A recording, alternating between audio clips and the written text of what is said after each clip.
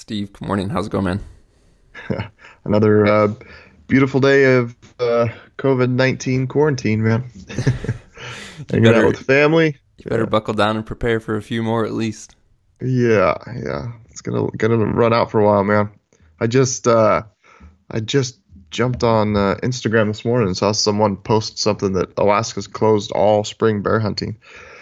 And it was like on April 1st. I was like, oh, okay, that was a joke because I Right. saw something pop through. Actually, yeah, yesterday I saw something pop through that Idaho was like making all their grade school kids like repeat their year or something like that. And Uh-huh. first I saw it, that caught me. Obviously, like, holy crap, that sucks. And then, oh wait, it's April Fool's. But no, it's like no joke. I got on Fishing Game's website and there's a document on there for Alaska. They're closing spring bear seasons, and then I start to think about it and like just our caribou hunt, like up in Kotzebue, like if some non-resident hunter flew in there or even a resident hunter flew in there and got, one person sick, it would go through that small little native town like wildfire, Mm-hmm. without hospital stuff. I mean, it touched like without the hospital, up there, they'd be flying people. It'd just be a mess. So it's man, talk about a tough decision, but I guess I can understand it. It just, I'm especially sure if you're a resident up there, you got to be pretty pissed off because if they shut down Idaho spring bear seasons, I would not be happy. So hopefully it's just, Alaska's unique in that everyone's got to fly and go into these kind of remote villages, and as a general rule, Right. um, hopefully that doesn't apply to these lower 48 states. I know, Well, man. Yeah, when I first heard it that, could I be, was I was surprised. But when you start thinking about it with Alaska, it makes sense. It's so dispersed. There's so many people that are probably untouched by this, and so there's a high risk of creating that yeah, exposure, and then medical care up there in those remote places is tough deal, man. So it does make sense, but it is. And then at first I had the thought, I was like, well, I could see doing that for non-residents, but then when you think about it, as you mentioned, so many residents on Alaska, they're flying to hunt, man. Like they're going to different parts. It's so big, so vast. There's a ton of travel just among residents for hunts. I'm sure there's a pile of guys that got to be just, they were probably loading up to go hunt here this weekend or something like that, and they're just flying straight from the airport in the town they're at out into the field, and they're not going to endanger anybody. And those guys, I mean, yeah, understandably so, got to be irate, but Mm-hmm. unique Yeah, times that we're living in. yeah, it's tough when it's one of the, especially for us personally and for our audience. Like we want to, if it's like okay, if stuff shuts down, at least let me get out and use the time to explore, Right. to do whatever, whether that's hunting, whether it's spending time with family, and even around here, we were my kids are supposed to be on spring break next week before this whole mess happened. Obviously, they're off of school, so we were planning on camping during spring break anyway, and at first, like our state park shut down for camping, and then I was like, oh, okay, no factor. Like, there's other areas. There's the Ozark National River Scenic Way here is amazing country, gorgeous, and it's run federally, and they remained open. So that's actually where we were planning on going anyway, and they've since shut down both campgrounds with facilities as well as backcountry camping. So it's like all these places are shutting down. It's tough if it's going to keep you from getting outdoors, especially when you're just generally trying to get away from people, and you're considering what the risk is there. It's a tough pill to swallow. Yeah, yeah, absolutely. Yeah. Let's Let's get see on what happens to then. let's hit some more questions. Got some good feedback, some more good questions. So, guys, as always, you can keep those coming. Just send us an email to podcast@exomountaingear.com. This is one that came in that I think we've talked about in passing, but we haven't hit too much. And it is, an exo question, but probably applies to packs in general. This guy writes in and says, I plan to train a few days a week from now until September with a pack on, with weights ranging from 25 to 55 pounds. For the weight, I intend to utilize sand. My question is this: should I use my exo frame for this, again, 3 to 4 days a week? Or should I utilize another frame specifically for workouts and only use my exo for hunting? I'm ordering an exo regardless. I just don't want to damage it. Thoughts there, Steve? He's not going to damage it. They're lifetime warranty packs, and you can beat the ever living crap out of them. So there's no concern there. I do encourage people just to use if buy a crib accessory and then just attach the sand direct to the frame with the crib, and then leave your bag at home. Just because you're not going to be using the bag at all, and not that I'd absolutely load the bag up at times and hike with it, but I guess for me, I like 99% of the time I have a loaded pack in the back of my truck with a sandbag in it. And it's just it's in my truck all the time, right?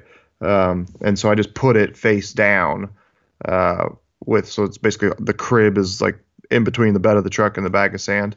And then that way, it's not your actual bag that you just spent, $600 on that's just getting beat up every time you're driving down the road. With just friction in between, like that 70-pound sandbag sitting on top of it. So, for actual, like when you're out hiking, it wouldn't matter at all. Just be that riding around in the truck. The only thing that I could say is, and this just applies to anybody who uses their pack a pile, is we can replace the lumbar pad for them. So this guy, not an issue, but if you hike 5 days a week for an entire year, the foam that we use in the lumbar pad does break down over time. All foam does. So it'd be for guys out there listening that have an older K2 and they've used it a ton, and I'm talking like a lot. If you're a guy who just it sits in your garage 9 months out of the year and you use it 3 months out of the year, it's not going to matter. But for somebody like me that's hiking 3-4 days a week year round, we can replace that lumbar pad for guys. It's not a product we have on the website, but if you email us, we could sell you one, and that does help. That you'll kind of get some renewed performance of how it feels on your or lower back there in your lumbar, and that stuff does wear out over time. So other than that, there's nothing. I would not be worried about anything. Beat the crap out of it, hike with it, and you're not going to do any damage to it. So.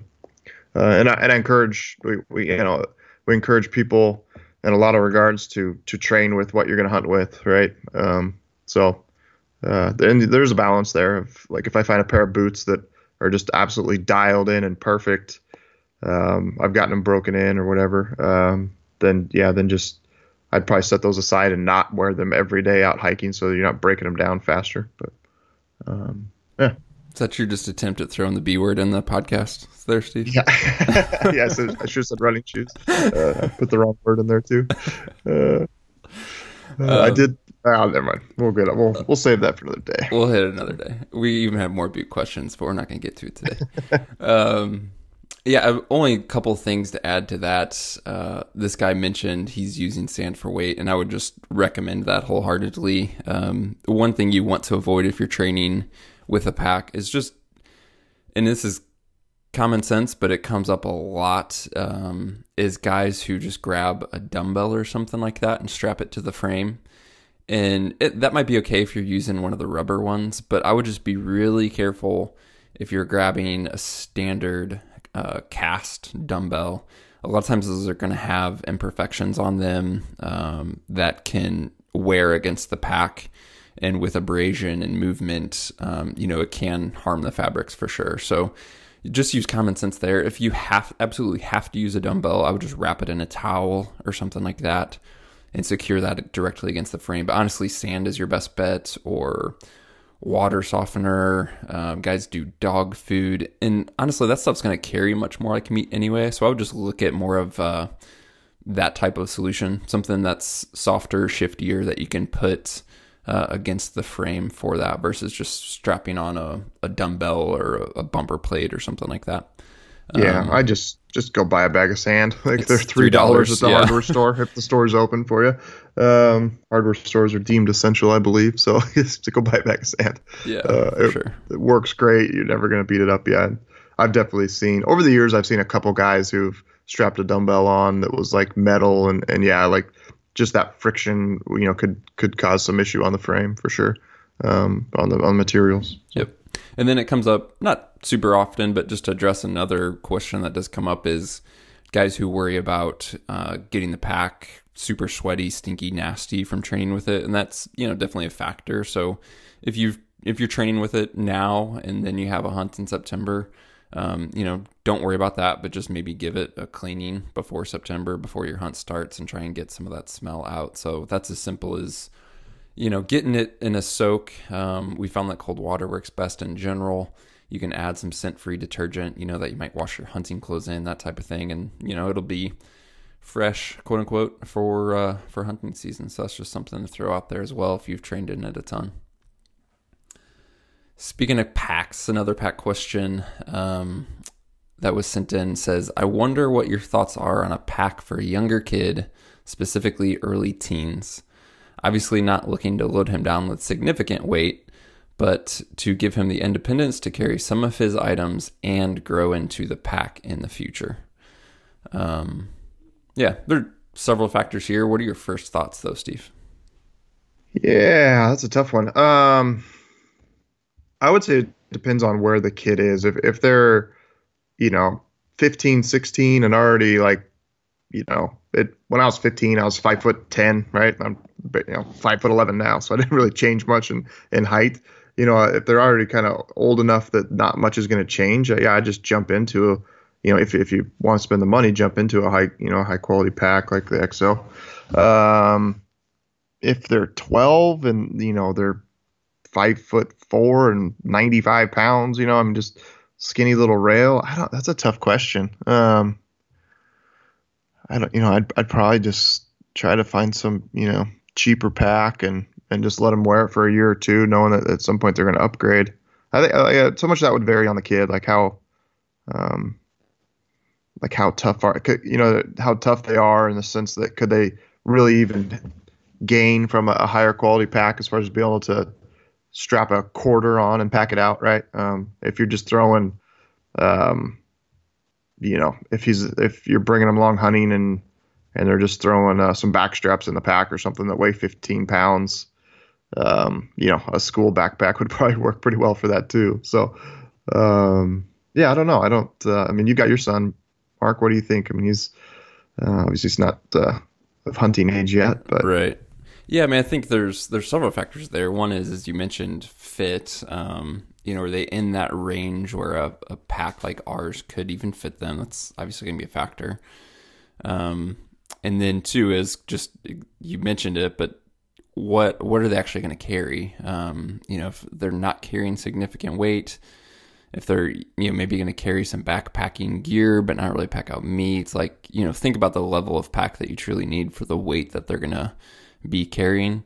And then I'd also look at it from, and this depends on the kid, but if you're looking at investing in a good pack, considering, is this kid even gonna is he gonna stick with it? Is this a passing interest, or is this something where this kid's legit gung-ho, wants to go out, wants to do it for years, or this is a hobby or an interest that he's exploring? So I probably would start with either a used pack or more of a general backpacking pack that will fit him well, and kind of do that for a couple of years and then see what interest they have, see if they're going to continue with the use of it, and if that's the case, and if they're at the size where they're going to fit, then make that investment. So if he's 12, get something that fits him well. He's not going to be carrying a bunch of weight. Start with something cheaper and more general just for backpacking, and then if he uses that for 2 to 3 years and has a ton of interest and is going to continue on, then maybe that's the point where you make an investment in something that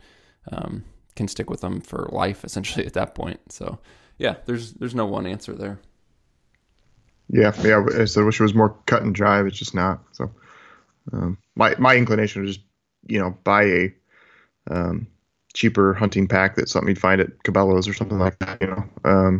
If they have one that's size small, probably look at women's sizing. I don't know. That's a tough one. I haven't really thought through that too much. Yeah, I haven't looked, but I think Osprey and some of those general backpacking, they have a wide range of sizes, right? They're going to either have women's models. I think they have maybe crossover to youth models, but for sure they have a wide range of sizing options. Again, make sure as you're doing that, though, that there is adjustability in it. Especially at that age, if kids growing fast, you don't want to get them something that fits them now, but lacks the adjustment to fit them in a year. So yeah, it's worth looking into for sure.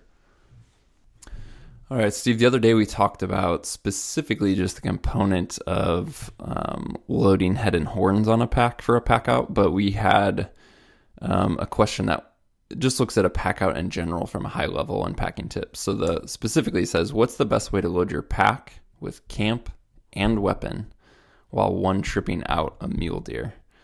So just thinking through all the aspects of that, right? So you got camp, weapon, whole deer. Obviously, we talked specifically about the head and horns the other day, but what comes to mind, things you've learned, strategies, things to make sure you don't do if you're packing that type of load? Yeah, just if I'm, I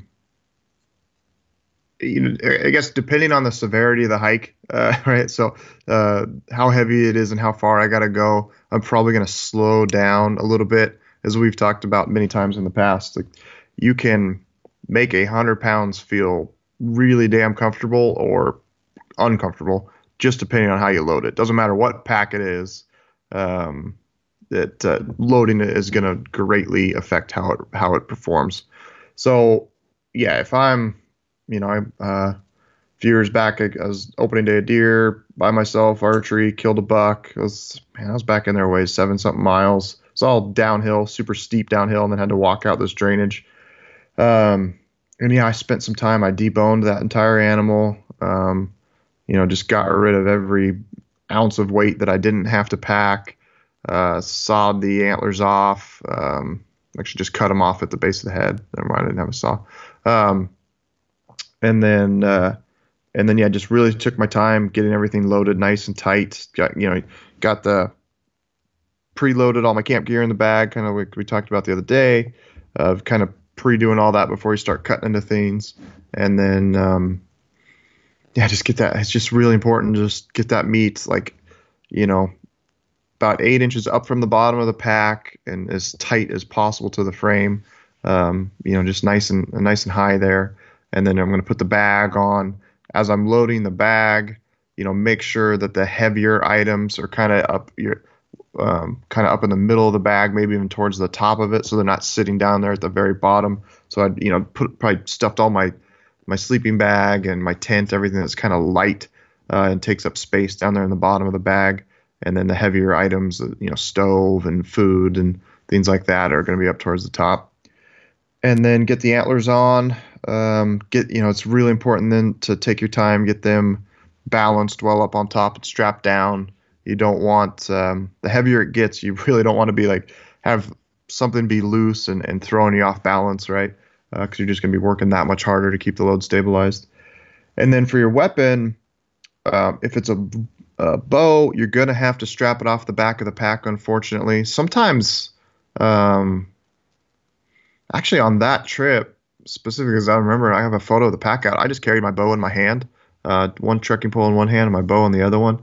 Kind of a pain in the butt, but at the same time, like throwing that 8-pound weight of a bow off the very, very back of the pack, it has a major leverage effect.